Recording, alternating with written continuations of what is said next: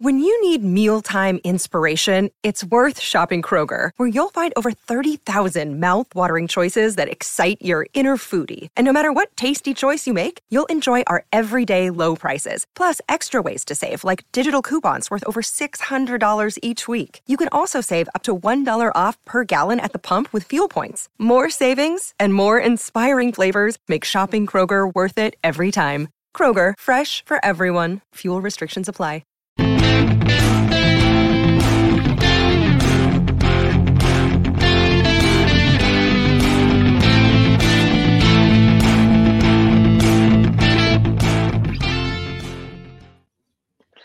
Hello, good evening, and welcome to the Talkin' Cop. I'm your host, Matt. We've got Chris, we've got Kev here to do a little match reaction to the final Europa League group game that finished in Brussels. What was the final? 2-1. 2-1 was the final score. Liverpool leaving with a defeat. Doesn't really matter in the end. Chris, did you care as little about that match as I did? Yeah, it was.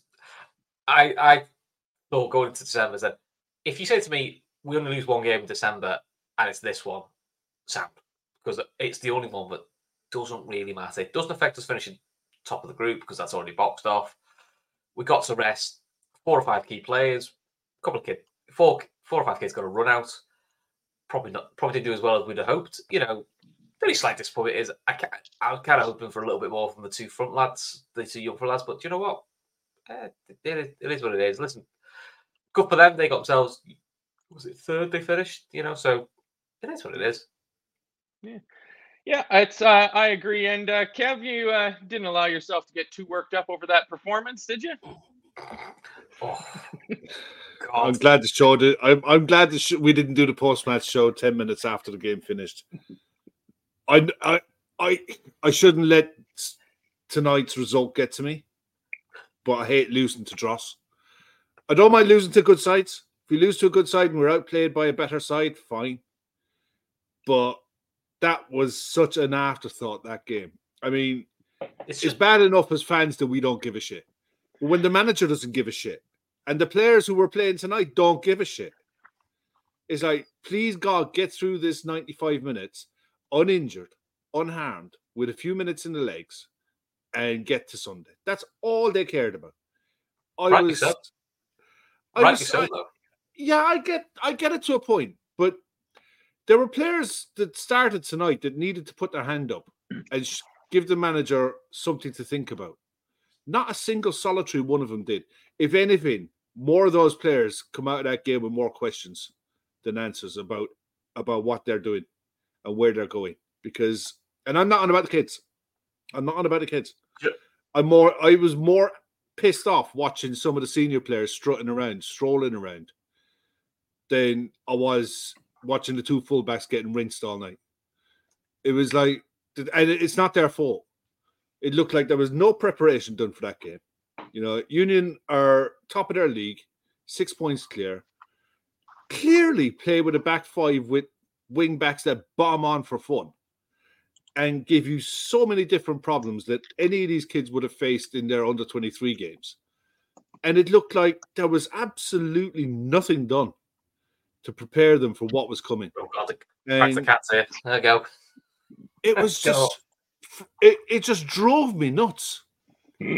And you could see it in some of the players. You could see it in Harvey Elliott, the frustration that was coming from him when he was asking some of the front lads to do the basic things, and they weren't doing it. And I look, result aside, it doesn't matter. We're top of the group. We've got through. We earned the right to be able to feel that side weird. But I'm with Lee. I hate watching us lose. I wouldn't give a shit if it was a preseason friendly. I hate watching us lose a game. And it was just frustrating because as good as they were on the night, as good as we allowed them to be on the night, there were moments in that game when we strung passes together and we moved the ball quickly and we just got through them for fun. But we just didn't do it enough. And I feel sorry for the kids. I genuinely do. I feel sorry for Bradley and for your man who played left, Chambers who played a left back because they were hung out to dry. It was Doak and how do you not? Your man Okay. Kay Gordon looked like that's the difference between under 23s and senior football. They were bullied. They weren't faster than what their opponents normally are, where they are at junior levels. They weren't able to beat their fullbacks like they are able to at under 23 level. It was a wake-up call for some of them. And like Chris, you said it to me during the game. It's clear as day some of these guys need to play some proper football. Not some of the tippy-tappy shit that they're playing on under 23s, because that's not real football. But also, that's like the kid a colouring book and say, here, colour in the number 6 in red and the number 4 in blue and the number 5 in green. That's what under 23 football is. It's football by colouring by numbers. It's not real. But think this way, at least the two fullbacks got hung out to dry, in your opinion. But do you know what? Generally for youngsters, adversity actually teaches you more than it being a stormer. Bradley will learn so much more because he got an early yellow, arguably a soft early yellow, but he managed that very well. And whereas in under 23 football, you don't really have that pressure of if I go, I'll go. And look, Chambers, I think he had positional problems, which it's nothing to do with tactical setups and like that. I think just generally he was getting himself in the wrong position, was pressing wrong, and that's just a thing you learn as a kid. So I actually think you just learn from these sort of situations. Do I think every senior players play well? Not really. Do I think they've been told by a club, play within yourself and just get through the game? Yeah. And I think this is what this game was about, is just get through it. Some lads get experience. Bad experience is not always a negative, because you learn from the adversity. And ultimately, no one got injured. And look, do you know what? If Gakpo scored a hat-trick, Endo was brilliant, and Jones ran the show. Do I think anything will start against United? No, not at all. I think the team for United has been set in stone for a week. I think Klopp already knows that. And the lads who are playing tonight they're probably going to be on the bench, so it was just keep ticking over. That's generally what I think it is. Could be wrong, but I think it's just a tick. I think today was just used to give some players some tick over minutes, nothing more, nothing less. And they probably got more out of that than they would in the training session. It's clear that Ibu needs it.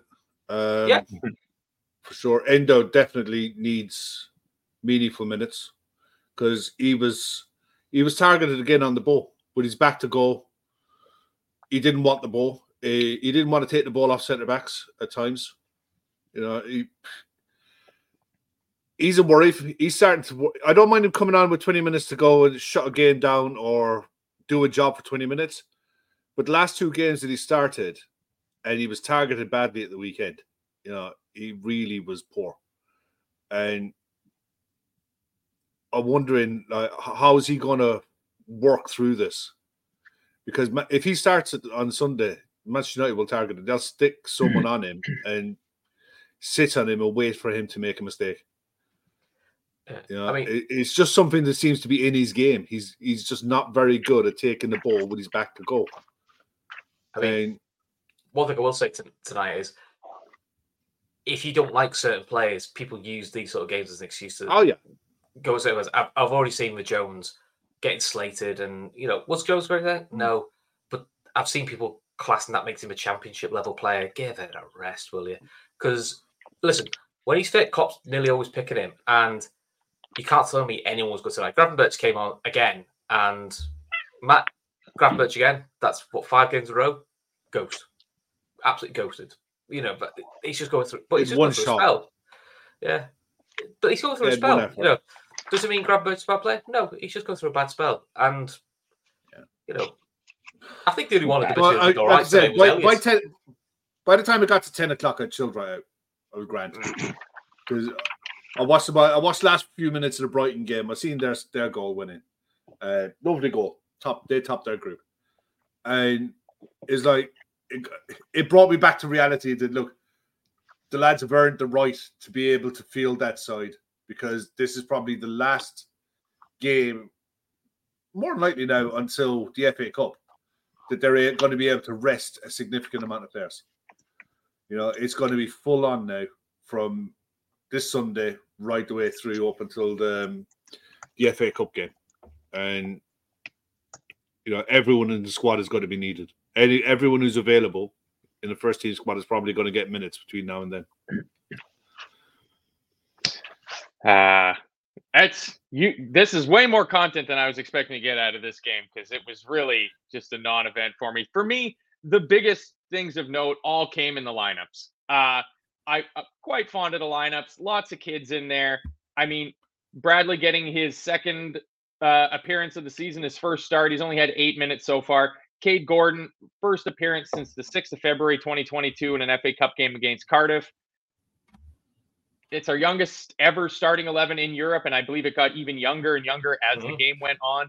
And the biggest fun fact from the entire game is there was a guy on Union Saint-Gilloise named Lapoulin who is from Madagascar. And for the life of me, I can't think of a single other Madagascarovian that I could know of in the entire world. Like any athlete, any sport. So that is very cool. I was really hoping that he was going to score and forever be a pub trivia answer. I mean, let's just zip through the goals real quick and see who we think should never play for Liverpool ever again because they allowed a goal to go in. Just before the goal, I wrote to myself, Jones needs to be in this game more. He should be bossing this. Our midfield should be good enough for some Premier League games, let alone this game. And about a minute or so later, Curtis Jones tries to take my advice and do way too much. He loses the ball. They break. And, I mean, Kevin Kelleher, I think that's pretty good goalkeeping to get his hand on that ball. And the guy runs. Yeah, he runs through. He gets another. He kind of gets that rebound deflection off of it, and he slots it into the empty net. The guy that scored more, I thought he had quite a good game for them. Like there was a couple, him and Fuertes for USG. They both had really quite good games. They were the stand-up performers. Nielsen was a handful as well. Has it been proving the goals on side? Because look, listen, I had Michael Owen. So, do you know what I mean? The man's still obsessed with throwing apples at a bin. So, this is what I had to deal with. But he said, oh, yeah, you can clearly see he's onside. And they showed one replay. You went, well, he looks offside in that replay. There's no image to come out. I think you got a replay? We got one replay, which was from a weird angle, which looked like he was offside. But even Klopp's come out and said, it looks like the DS it's off. I mean, also Klopp. Virgin Media did their own kind of graphic with the line and stuff, and because they never got the still image from UEFA, and he looked off. I don't think it was a massive country mile offside, but I think he was off. But at the same time, Kelleher got a good hand on that. He's unlucky. I think he's got to be flicking that. He's got to be flicking that away. Because he got a good enough hand to it to be able to flick it away. I'll be honest, I think Kelleher was probably our best player tonight because he made 5 or 6 really good saves that kept that scoreline respectable. And I think he got unlucky with that one. Is one where I think Alisson probably does flick it, but he got a good hand to it. But I honestly think it was offside. The only thing you were saying about Curtis Jones dilly-dallying on it, there was a camera angle they showed on Virgin Media where the left back should be to receive that ball. There was no one there. He had nobody to pass to. That was a problem. The left back had gone. But that's spatial awareness, game awareness, and knowing where to be at the right time and not, selling your mate down the river. That's inexperience. Jones literally had nowhere to go. So when he got robbed, they were straight in, but it looked off to me anyway. I still had, and normally UEFA are really quick. They're really quick at releasing the screenshots. And the other thing as well, I watched the Champions League last night, and the decisions on offsides are really quick. This one wasn't. This one, they took their time over it, which makes me think that it wasn't working. Yeah. Because you got to imagine there were so many games kicking off at the same time. There is not a dedicated VAR team for each individual game. It's like there can't be.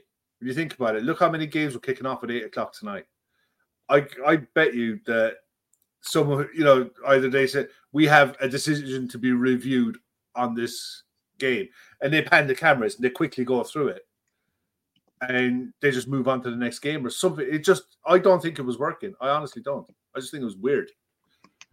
Especially going on the pace, how quick the decisions were made in the Champions League last night.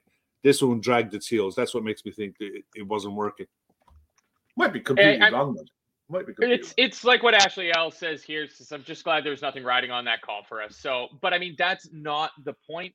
It's kind of a common thing that Gav says, about when calls go against other teams. Is like, the point is that it doesn't matter. The team that got screwed over by a reffing call ended up winning in the end. Like if we'd have ended up winning at Tottenham and Luis Diaz goal didn't count, it doesn't make it any less egregious of an error. No. It takes some of the sting out of it because you walk away with the points, whereas we actually kind of got robbed of the points. They like showing off that technology, that 3D animation where it has the wall to show the defender. They really seem to like showing that off because that's their fancy proprietary technology. And I got no replay. I got a replay of the ball going into the back of the net. Like I got a replay of the Kelleher attempted save and the ball getting put into the back of the net. That I got a replay of. I saw no side view shot of the ball leaving the assister's foot, to judge whether he was onside or not. So I just thought it was strange, and it goes to show how little it matters that we're not on here ranting and raving about it. Because, I mean, after the Toulouse game where Kwanzaa's robbed of a good goal for a handball that takes place 50 yards and 13 seconds away, we were all kind of like up in arms about it, but it really didn't matter because we still kind of had the group wrapped up. If we're being honest, their third goal is very similar to the Kwanzaa one. It's a handball, but it's 2 stages back in the play. Because this handball doesn't then lead straight to us. This handball, another pass happens. So, we actually got a favour done for us, but it doesn't make it right. But also, if it was a game that mattered, we wouldn't have started that 11. We all know that. That's the other thing. That's why I struggle to get really asked about the game, because I'm like, we all knew it didn't matter. The club knew it didn't matter. Everyone knew it didn't matter. So it was just literally, do you know what? If we win, we win. If we don't, we don't. Ultimately, as long as nobody got injured and comes to club, everyone's sound. The only question it does leave is, it's more for Sunday, is who plays 6? Because I don't think it'll be Endo, because he's not had a good last 2 games. That's kind of kiboshed his chances. It probably is going to be McAllister, by the way Klopp has described getting a stud on his knee going down to the bone, which just sounds horrendously awful. So that's going to be an interesting one. Is it Gomez right back, Trent centre mid? We'll have to wait and see. Yeah, just something else to look forward to for the weekend, and hopefully we get through talking about this dross of a game so that we can actually get into some of the more tantalizing bits about it. But about 5-6 minutes before the half, Curtis Jones swings in the corner, and Jarell Kwanzaa finally gets his first goal. I say finally, he's got like 15 appearances or something like that. It somehow evades all of the heads in the box. It looked like about 3 or 4 heads just got skimmed off at the top. He kills it stone dead about 15 yards out, dead in the middle of the box, and Kwanzaa puts it into the back of the net. Pretty good first little goal for him. Klopp's 2,000th goal in his management career, so not a bad one either. It's quite a good one. I was pleased with Kwanzaa because, he's really unfortunate with the equaliser that wasn't given. So, and listen, the kid just showed more flashes of what he can do.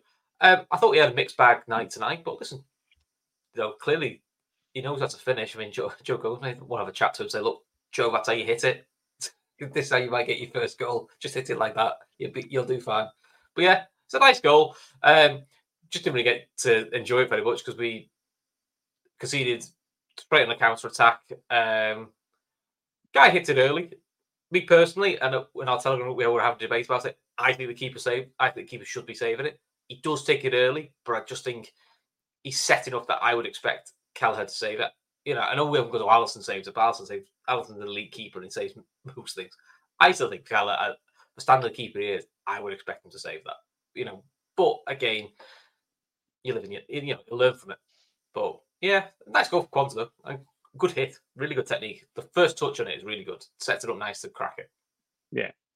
And doesn't sky it over the bar, which is, if he's learning at the side of Virgil van Dijk, at least he's not picking up that quality from Virgil of skying that ball into row Z. And I mean, yeah, Kev, like Chris says, didn't really get to savor in that for too long because Puertas ball comes in from the left. It gets square to him right across the top of the box. I think he takes it early and places the ball very well. But like, it's anytime you're beat at your near post like that, it just looks bad. Whether the context is slightly mitigating or not, you never, it's. I played goalie as hockey growing up as a kid in Canada. And it was, when you're in one of those tight angle situations, the rule is just don't get beat at your near post. Just don't if you get beat far side, you get beat far side. Just don't get beat at your near post. So I think it looks a bit worse on him than it actually is. I mean, should Kelleher ever play for Liverpool again? His reaction says he knows he should save it. Yeah, the shot was like right in the near post. It was shaving the post going in, and it was gun barrel straight, and he took it early. Saying all of that, he should still save it. Alisson saves that. That's the difference. Yeah. But Alisson is elite. Kelleher is a good keeper. There's a difference. There's a reason he's number 2. But I think most goalkeepers would expect to say that. Kelleher's reaction tells you everything you need to know. He's disappointed. It's not a reaction of, we can see it. It's a reaction of, I should add that. So he knows in his own technique. Saying all of that, he shouldn't have been he shouldn't have been in the position in the first place. He gets in at Kelleher way too easily. Because it was poor defended. Kanate's has to overcompensate to the right. Endo actually loses the runner, which is also a problem. And then Kwanzaa probably should go a bit more of a sprint to get across, but that takes it early, which sort of takes Kwanzaa out of the equation. But that's why that's why I wouldn't be going mad on Kelleher, because I think it's a really good goal. I think if Jota scores that goal, we're raving about it. If Nunes scores that goal, you're raving about it. Yeah, that's a really good goal. Genuinely, it's just one of them that it was hit with enough power, but it was really accurate, and because he hit it early, he'll be disappointed. But I maybe take the hat off to the forward that then slam the keeper to death, because plenty of keepers don't save that. I say Alisson to save it, but I back Alisson to save anything. He's ridiculously good. So I think there's plenty of keepers that don't save that as well. It is one of them. And I still stand by the fact that I think Kelleher was our best player, because he made some ridiculous saves throughout that game. He even in the first half before, when it was goalless, he made Nielsen. He was one-on-one with Nielsen, got his leg out, made a good save. And right the way through the game, they were creating plenty of chances. And someone said it earlier in the comments, actually. I had a bit of a rant at the start of the game. This is a side that are top of their domestic league by 6 points, that are used to playing with each other, with that 11, week in, week out, consistently with a winning mentality, scoring goals for fun. They're scoring loads of goals in domestic football. And it's easy to see why, with the way they attack. And you could see when they did attack, they knew exactly where to be. And when they pressed, they knew how to press in bunches in the right areas. It was night and day different. It was men against boys in a lot of ways, because we weren't organized. And it's not difficult to see why. That 11 will never start another game for Liverpool in their lifetime. Never. Ever again. But also, they had something to play for as well. They needed at least... big time. Lucky for that, not lucky, because Toulouse beat last year, it actually made no difference in the end, but a win guaranteed them conference offers. It guarantees them footy after Christmas. And I think they did quite well in the Europa Conference last year. They got to the last 8. Yeah, so they want to try and do that again, don't they? So pretty cool. So, but yeah, other than that, I thought the 2 wide guys, I was expecting a bit more. I kind of expected the performance we got out of Gordon, because the poor lad's missed so much football with a horrendous... It was his ankle, wasn't it? He did. Was it his ankle he did? So, I think so. He's probably just happy. I think he's just happy to be, getting back on the pitch, getting some meaningful minutes in his legs. But he was doing some of the base runs, but he just looked like he's not played football for a year, which happens. Me personally, I've been thinking this for a while. Oh, Pelvis, sorry, Ashley's correcting me. I feel Ben Doak needs a loan to play championship football. just to get used to the when to release the ball and hold the balls up. But he's 17, so I'm not going to lambast the lad, but I feel like he's in that where Elliott was when we first got him. I just feel like a 6-month loan to the right club will do well. Now, finding the right club's difficult because we probably aren't going to do Blackburn because that's the different manager now, and but you can find the right club.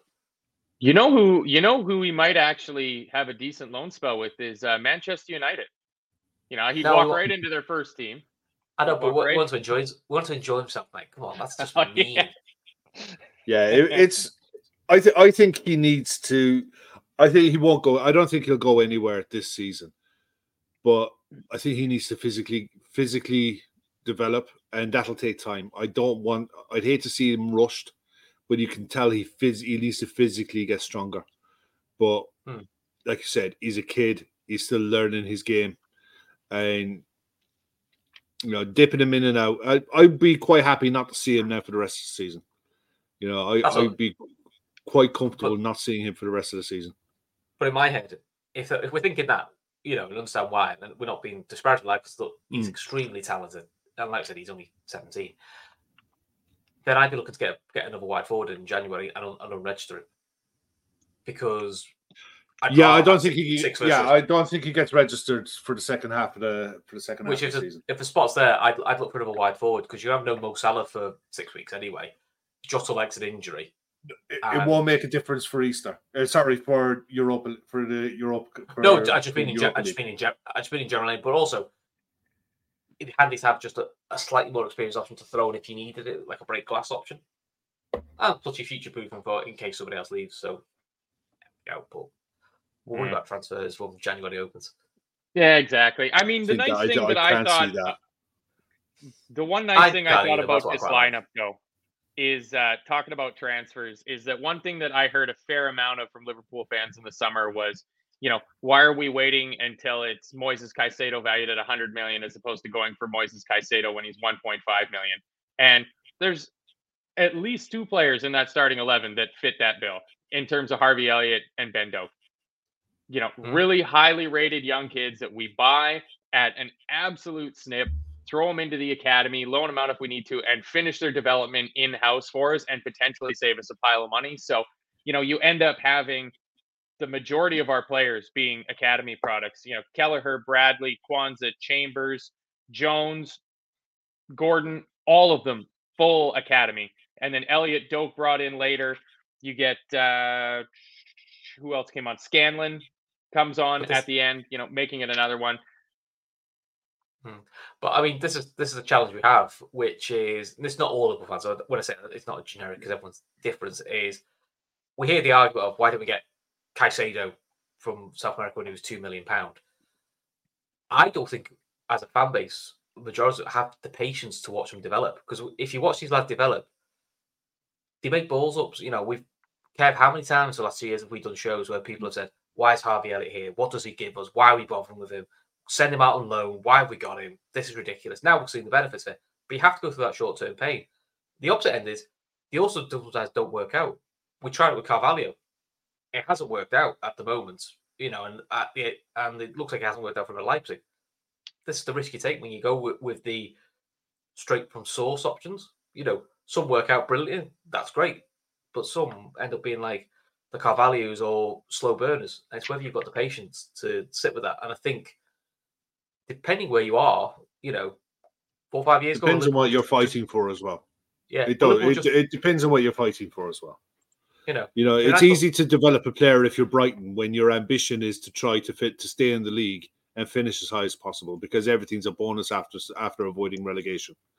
When you're trying to develop players while competing with the likes of Manchester City, Spurs, Arsenal, Newcastle, Manchester United, blah, blah, blah, blah, blah, all the way down the line, you don't get too many options to gamble and take risks, not uncalculated risks. So the reason Moises Caicedo was sold from Brighton for the price that he was because he did the hard yards before he got to Brighton. Brighton already had him out, bought and sent out on loan. So they kind of had an idea on what they were getting. But at the same time, I don't think they could bank on having an idiot club like Chelsea being run by an idiot willing to spunk 100 million plus on a player who literally done nothing. You know, and he had a good 12 months. Let's be honest. That's what he's had. You know, now he's a millstone around Chelsea's neck, along with a few others for the next 8 years. You know, and they're hoping and praying that they might develop into something, because if they don't, they're in a world of trouble. I think they're in a world of trouble anyway. I think they're screwed. But for one for another day for sure. It's just getting happy balance with how many projects you want to take a risk on. And that's ultimately we've got enough. I think Kwanzaa. I think they've looked at Kwanzaa and thought, yeah, you know, there's something special about this kid. You know, I mean, he's definitely worth persevering with, but at the same time, he is fourth choice. Kwanzaa's probably a project one. Elliott's still a project in work, I would say. Doak's a very long-term project. So how many more projects do you want? You know, because again, if you have too many projects, it leads to inconsistency. And where we are in the league at the moment, there isn't much wiggle room for us to take that many risks. So see where we are. Diamonds are created under incredible pressure. You mentioned Jarrell Kwanzaa there. I mean, yeah, they scored a third goal and it was chalked off for handball. That's a European handball, so I don't think it warrants a whole lot more discussion. Matt, sorry, mate. That's handball in any league, in every league. But the question is, it literally. I don't think they would have called it back in the Premier League. Because too far back. It's handball. No, it doesn't matter. I know, but it's still handball. To a goal. There's no way they would. No, it's not an English handball. That's not the rule. That's not the rule. What's the rule then? It's literally the way. If it's outside the box and it's a foul, it can be called. If it's inside the box and it's an attacker and it leads directly to the ball going into the net, it'll be called. If it's a defender, it won't be called. It's weird. But that is handball every which way you look at it, in every league going known to man. Okay, Kev, a slight miscommunication in terms of what we're talking about. Yeah. It is a handball, but it is missed by the ref, and it is not the type of handball that the English Premier League would overturn a goal on. English VAR would not overturn that goal for handball because they'd say it's too far back. They'd say it's too far back. Do you think, though, do you guys think that going forward, the Premier League needs to sync with Europe in how games are officiated? Because tonight you saw a lot of fouls, niggly fouls that were given that weren't carded. You saw 4 minutes added on at the end of the game, 5 minutes added on at the end of the game. You had 2 minutes added on at halftime. It was more than enough. It seemed to be a throwback kind of game to how the Premier League used to be officiated. And I thought the game ran smoothly. I didn't think there was malicious or nasty or anything like that. And the game actually flowed. You know, I don't think the way it was refereed tonight is a UEFA directive. I just think that's how that referee refs. I think that's just more of a individual performance. But also, the English Premier League are never going to fall in line with Europe. They will always come kicking and screaming and do everything last because it's the little England mentality of we always want to see how it works out first. They won't, you know, but unless you wait for our teeth, which they don't because they're scared to death of the Premier League, they should be enforcing this going, semi-automatic offside. It's generic across all 5 top major leagues. I mean, that didn't work too good today. But whatever the rule is, that's it. You know, right, this is the new VAR directive. All 5 leagues, it's in place this season. England can't go, well, we voted for it. We don't want to do it this year. It's got to be tough shit. If it's in the Champions League and Europa League, it's in your domestic leagues. Because that's what it is to be part of UEFA, is you won the top 5 leagues. But UEFA won't do that. And England will always kick and scream and do everything last. Because that's just how England wins. And we just know that's how the Premier League is. We've seen it every the reason I said it, I watched a podcast with Goldbridge the other day, and I said, look, he was talking about injuries and the amount of injuries that are in this season so far. He'd read this report that was released the other day. They were talking about, in general, there's 15% more injuries this season than this time last season in Premier League. And then when you break it down, if you picture most Premier League games have added on time now from halftime and at full time between 10 and 15 minutes, usually, is added on every single game, right? So for every 3 games you play, you're playing a half of football. And what are we on? Game week 16? So our lads have played probably 160 minutes. 16, an extra 300 minutes worth of football. So that's an extra 3 games worth of football because of the amount of added on time that's being added every game over the course of this season so far. And it's no wonder that you've got clubs with players that are dropping like flies left, right, and centre. It doesn't need, you don't need to be a scientist to be able to work out that if players are playing more football, more intensity in their football, and they're starting all the time a lot more, then it's going to lead to more injuries. You look at the amount of injuries that are happening now. It's mainly hamstrings, groin strains, all nigglies, not as many impact injuries as what you'd expect. It's mainly muscle strains. Reece James, again, the other day, the kid can't catch a break. But Harry Maguire, Luke Shaw, Harry Maguire's hardly played much football at all. And you look at he's gone down with a groin strain. If it is kept, Reece James could catch a lot of breaks. That's his problem. No, but I'm just using it as an example.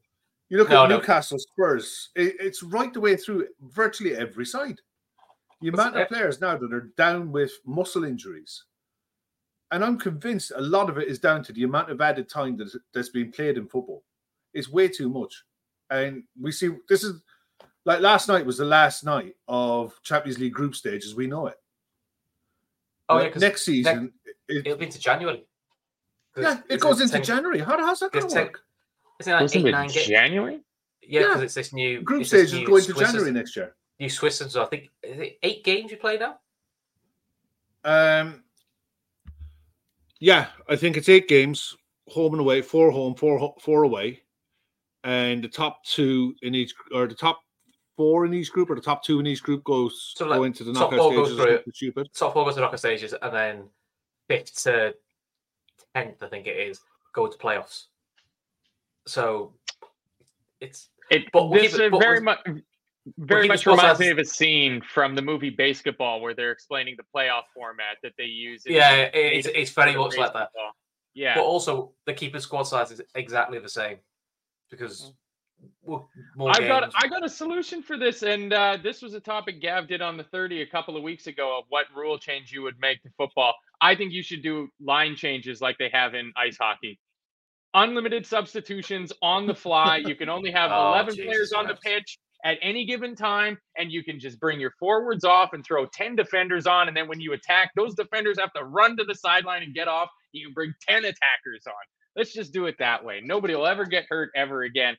I wanted to bring up about Kwanzaa. Kev, you mentioned that Kelleher for you was man of the match. For me, it was Jarrell Kwanzaa.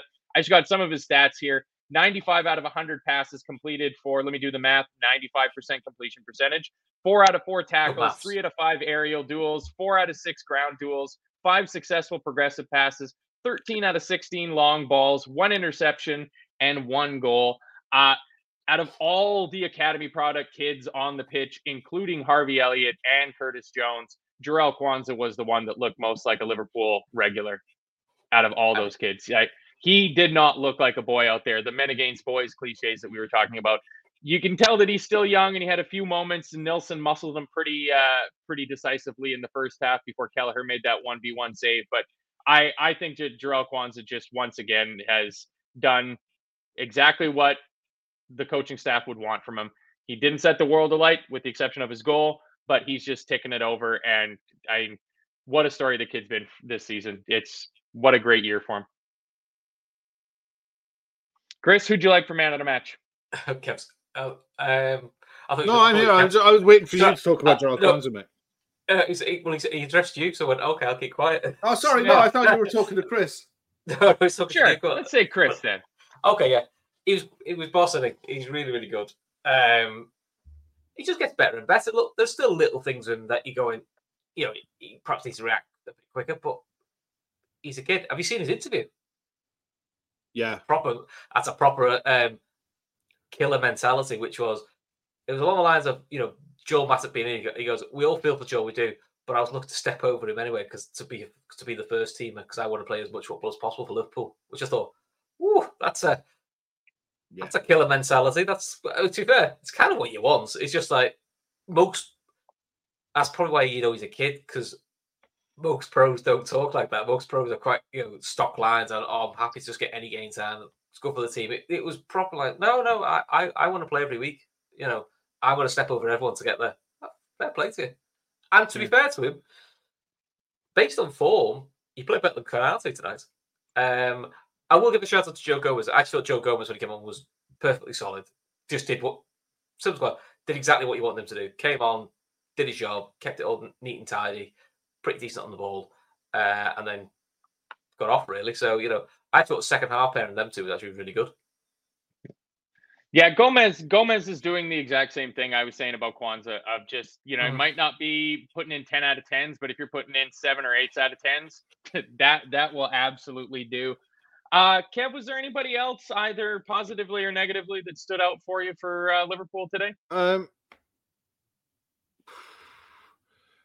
kind of felt sorry for Nunes when he came on, because he didn't get any service, and it doesn't. You could have R9 coming off the bench tonight, and if you're not getting any service, he's not going to do anything. It's just one of those things. I thought Elliott was decent in patches. When he got the ball, he was looking for options. The options just weren't there, but he always looked like he wanted to progress the play, and I think he was just frustrated. I think he was frustrated with a lot of what was going on around him. Kwanzaa was very good, no doubt about it. But the only reason I went for Kelleher over Kwanzaa, purely and simply, is Kelleher had too many saves to make. Kwanzaa neat and tidy on the ball. Some of his distribution with his long ball, his long passing, it's not long balls. These are long passes. Virgil-esque. From left centre back out to right wing. He's got a really good range, and he's not afraid to ping it. When it needs to go, he's well capable of doing it. And he's probably the only one out of everyone tonight that's given Klopp something to think about, because I wouldn't have any worries if he was starting on Sunday and giving him an hour.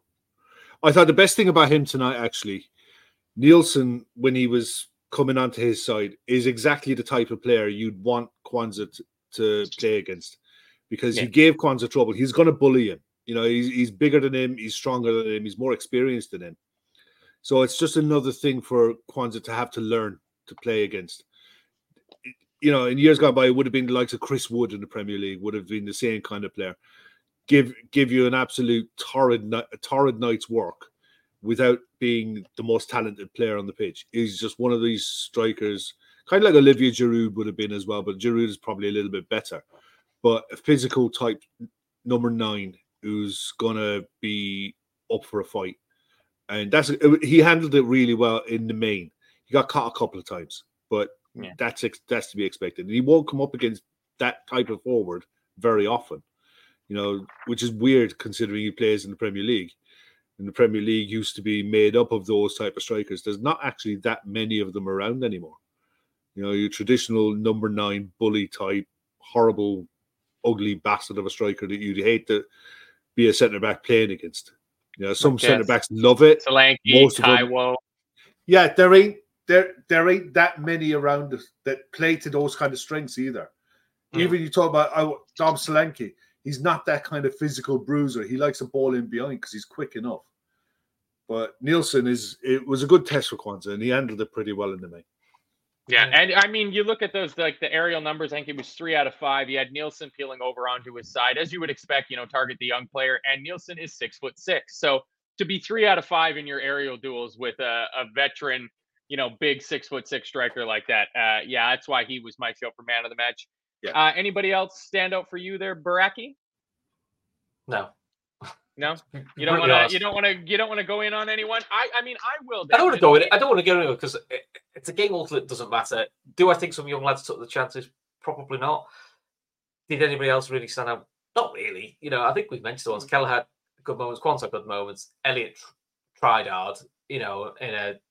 Other than that, Gakpo was non-existent, but again, him and Nunes at the end of his service can't really do much. Gravenberch don't think did anything when he came on, but no, it's just one of those games. It's put it this way: if we end up winning something this year, this is not one of the games we're going to talk about. You're not going to have me do a title show, Europa League show. Right? Should we talk about the Union game? This is a defining moment, wasn't it? Yeah, there was a couple of real zingers in this group stage of the Europa League. That's for sure.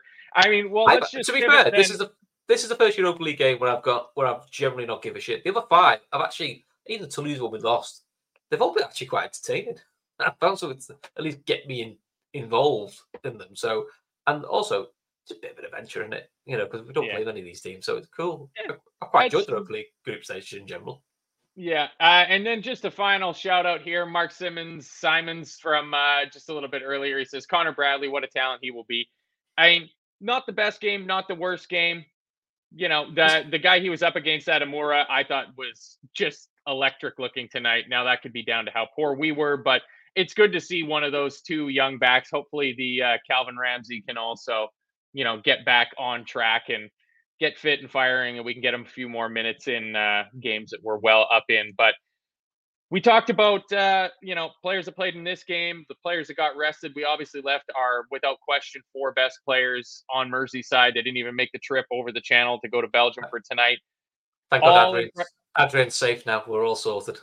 Yeah, all in preparation for the big match on Sunday. I'm not going to be on another show before then, so I wouldn't mind having a little talk about it. And just thinking about it.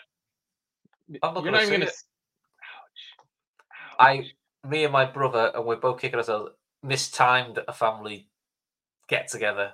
We were out, like nowhere near Italian flares. All I have is my phone. So I've got to record it, hope we win, and watch the replay later. So you just need to miss time showing up to this family event then. Unfortunately, me and him are driving everyone to it, so we can't even get out of it. Do you know what? Jokes aside, we knew the Man United was that weekend. Because of what went on with the City game, we thought, they're going to make this an early kickoff. You're tit for tat with the Manchester police. Or you'll make ours and we'll make yours and they go, no, 4 o'clock something. Oh, for fuck's sake. Yeah. I'll be honest. I honestly expected it to be Monday night. I honestly thought it would be shifted to Monday night. I thought it would be a Monday night game, or it would be the early kick, or it would be like Saturday night. Like one of the big prime ones. Something like I wasn't expecting it to be the 4 o'clock game, so I was like, oh, for fuck's sake. And, I guess they probably couldn't have moved it to Monday because we're midweek on the Wednesday, aren't we? Yeah. And Emmett rightly points out it's double header because the women play at 12:15 away to Man United. So we're doing it as a bit of a double header thing as well. So lovely. Tough game. Can we play fill in the blanks in terms of who we think is going to be our starting 11? Because there's some obvious nailed on. A proper one. I think there's not that many spots up for grabs. I think there's 4 spots out of the 11. Allison, Trent, Virgil, Tsimikas, Szoboszlai, Mo Salah, and Luis Diaz are all going to start. I think we can all agree on that, right? I think the front three, because otherwise Gakpo wouldn't have played the full game. I don't think Gakpo gets a full game. Yeah, see, that shows how little I paid attention to this game. Gakpo did play the whole game. Who did Nunes come on for? Oh, yeah, Doak. Yeah, I missed that one. I had to come back to it. So I think I think it's 2 midfield positions and a centre back. I'm mostly trying to suss out whether I can take the chance of captaining Darwin Nunes in my fantasy again this weekend. It so far has not worked for me. Just stick with one. Stick with one and go with him through the season. Back him for the whole season. Yeah, because nobody gets injured anymore. Well, luckily I captained Haaland last week and he's bloody injured. I think a lot of people made that mistake. I certainly did. No, mate. I captained Haaland, and I swear to God, by hook or by crook, I'm not changing it now. Because if I change it now, I'm going to jinx the player I swap it to. Okay. And as long as Haaland is my captain, I know he's going to be a donkey. So Emmett Scott. He disagrees immediately. He's got Gakpo instead of Darwin up top, and I think there's a choice to be made there. In terms of what the players offer you, I think it's going to be Darwin though, and I want it to be Darwin Nunes because I'm going to keep saying it until it happens. He's going to have a game one of these weeks. He just has to have a game. But also, it looks realistically like it's unlikely that they'll have Maguire because it looks like he's done his groin, unless it's miraculously repaired. To be fair, he's probably their best defender. I mean, that's more because of the way they play. because they're playing a low block defense, which would suit his style.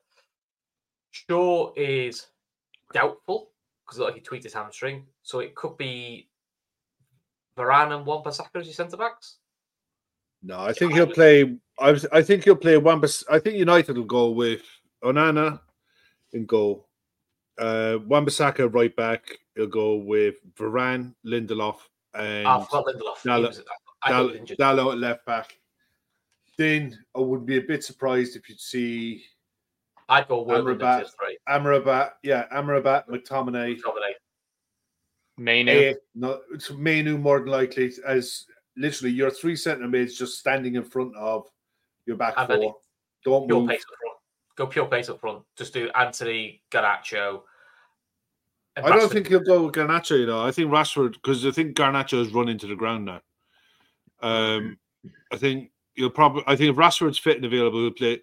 If he has any kind of a brain cell whatsoever, he plays Rashford off on the left.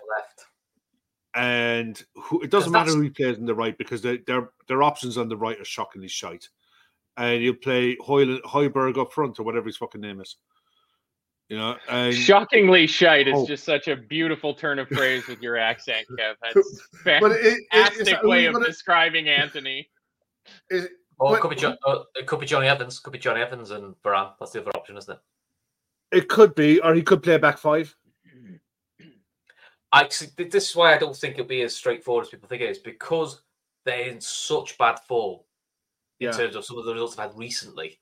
I know he won't manage them up, but with what happened with Bayern, all that, and with the injuries they've got, this is where you can all say to them, we're going to go full Mourinho. We're going to go back four, back five. We're going to dog this out and look for a 0-0. Rather than being, let's all go gung-ho and go at Liverpool. Because if they go if I was setting out a side to play, I'm hoping they do. Yeah. If I was setting out a side to play against Liverpool, that's how I'd play. I'd play 5-4-1, and I would be as narrow as humanly possible and look to play in the break. And I back myself to keep Liverpool out more than I would try to go and attack. You give Liverpool space to run into, you're going to get cooked. But you have a chance parking the bus. It might not be a great chance, but you have a chance. I think United have more of a chance playing a back five with four across the middle and one up front than they do playing their normal 4-3-3 or 4-2-3-1, given who's available to them. I think they'll get, if they play how they have done for the last month, I think they'll get slaughtered. And Ten Hag will deserve the sack for putting a side out, knowing they're going to get slaughtered. At least if he tries something and it fails, he's tried something. At worst, he's tried something different. And he can say, look at what I had available to me. What do you want?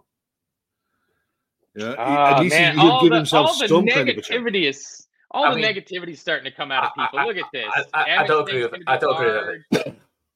Because I'll be honest, I won't say they kept Bayern at bay. I don't think Bayern got out of first gear.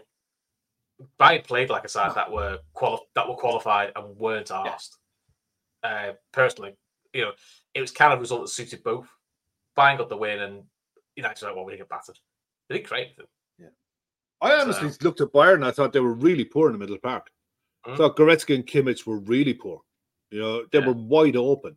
If United were anywhere near like their normal selves, they would have been able to counter that Bayern side at will. If they'd had a bit more pace up front, like a Rashford or a Martial, Rashford, that might have also helped. They might have had a better chance because I didn't think much of Bayern at all, to be honest. I thought they were very. But they already qualified as well, aren't they? So it's a bit like but bear in mind they lost 5-1 at the weekend against Freiburg. So and he literally put out more or less the same side. I think he only made 2 changes. So that was Tuchel turning around to them and said, "Lads, you got yourselves into this game by the performance you put up in the weekend. It's up to you to put it right," kind of thing. Emma's backtracking now. Look at that! Look at that reverse. No. So let's go to our 11. Let's go to our 11. All right, who partners Virgil van Dijk? Is it going to be Kwanzaa, Gomez, or Ibu Konate? I think it's going to be Konate. I think it's going to be Konate as well. Yeah, it's going to be Konate. Okay. Who plays in the middle of the park alongside Dominic Szoboszlai? I've got written down Endo and Gravenberch. I think that's what it'll be. I don't want that though. Yeah, I don't want that either. I would almost prefer Jones playing in the 6 with Gravenberch and Szoboszlai either side of him than I would Endo in the 6 with the same pairing. I'd almost prefer the Trent experiment one more time and just stick Gomez right back. No, I think Trent plays better coming into the space, not staying in it. I think we'll be facing the ball a lot, which means we'll have a lot of the ball, and he also has got more mobility. I mean, the ideal would be McAllister there, but I don't think that's happening. Sadly. I mean, and the issue that we've all kind of flagged with Endo is that he's being targeted by opposition teams. They're letting him have the ball, and then they're closing him down quickly. That game plan only works if you have players that can execute a system that a coach puts into place and actually have mobility around the park. So I think Endo will be completely serviceable against Manchester United. Yeah. I get Emmett's point. That Jones did nothing to argue his case to start tonight. I'll be honest. Neither did Endo, neither did Gravenberch. Neither of them have done anything that maybe go, oh, they're nailed on as well. The only reason I think they're more nailed on than Jones is because Jones played more minutes. That's literally the reason I can think. I've seen Thiago now. No, not a chance to Thiago. I saw that picture of him waving. I heard he pulled his hamstring after he did that wave, so I think he's out for another 6 months now. So I won't worry about Thiago, sadly. I hope he plays Thiago at some point just to piss on Matt's theory. He's never going to play for us ever again. It's just, I've made my peace with that. If he comes out of nowhere, I will go full Jim Ross from WWF and oh damn, look, it's Thiago's music. I'm fine with that, but I'll believe it when I see it. That's gotta be Alcantara. That's Alcantara. The glass shatters and Thiago just comes stomping. Oh, don't let glass shatter. He might cut himself. Don't do that. What the hell? Oh no, he's fell over the glass. We've lost him again. Oh no. But yeah, I mean, I'm looking forward to this weekend. Chris, you're not going to be able to watch the game, let alone be on the post-match show. Kev, it's probably a good thing, to be honest. But they'll all be made up. I swear to God, how you haven't worked out a way to listen to this on the radio is beyond me. I didn't say I won't find a way to listen to it. I just can't watch it, which is not, and I hate listening to it. I'll have Neil Jones on alerts because Neil Jones is the fastest man ever to tell you if a goal's happened. Unreal, isn't he? Even if you don't watch it on a stream, you watch it on Sky Sports News, and you can see the guy's got the way. He goes, "Bing, 1-0 Liverpool." What? Jesus wept. He's so quick. It's unreal. Yeah. You want to know a goal? Just follow Neil Jones. It's unreal. Thiago scores in Dublin. Okay, I'll take it. Yeah.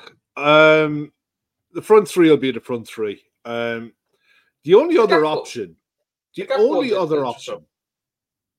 would have been to play Szoboszlai in a 6 with Trent joining him in the 6 if Gakpo played in an 8.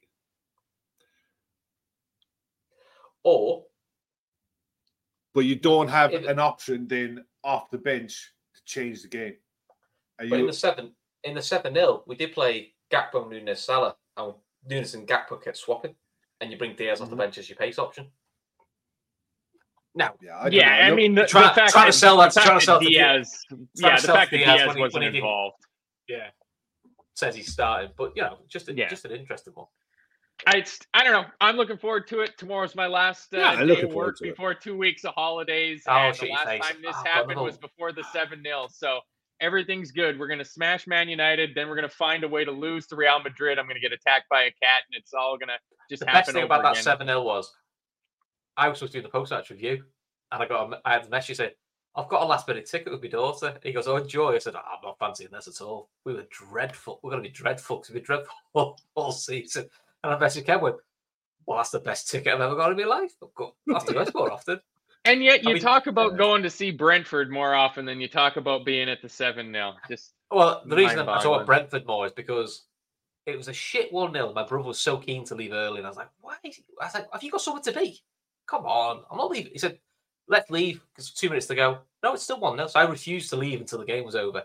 What I didn't know was I had a surprise 40th waiting for me. So that's why I remember Brentford, because literally as soon as I walked in, it was my surprise 40th. So that's why there you go. More. All right, we've got 30 seconds before Gav is furious at us for going over the hour. Finish 2-1. It doesn't really matter. We can worry about European competition when it comes back in March. We kind of ran out of time of going through the teams that are dropping down from the Champions League and whatnot, therefore. But whoop-de-doo. Yeah, Gav can cover that tomorrow morning on the 30 in another episode of the fantastic Telegram Chronicles. I think you guys got a league title winning show coming up, but other than that, and Keith's new show. Keith's got a new show. Shit, we're at the hour now. We've ruined it. We've absolutely. That's all right. Blame me. It's all right. Blame me. You like shouting. I always do. You like shouting at me. That's all right. Yeah. I blame you at my work. They've never even heard of you before, so it's not always an effective strategy. I blame me at my work as well. They're sick of me. No, they're right there. But thanks everybody for joining us. Hit the thumbs up button on the way out. Consider becoming a member if for no other reason than you can get up and join Gav for the 30 in the morning and take part in the ridiculous crack that is going on with those early morning shows. And if you don't know what we're talking about, highly recommend you check them out on the download. All the shows, even the member shows, are available for free downloads after the fact. So go back and check out the 30 from the Talking Cop, because it is some absolutely hilarious stuff going on in there. And some also very good hygiene tips from a couple of days ago. So, and I think on that cheery note, that's enough from us. Thanks to Chris. Thanks to Kev. We got 3 more days until the big game. Man United coming to Anfield with their tails between their legs, and we're all hoping for a repeat of what happened last year. And we will see you for that show again. This has been the Talking Cop. We'll see you guys for the next match. Adios. Sports Social Podcast Network.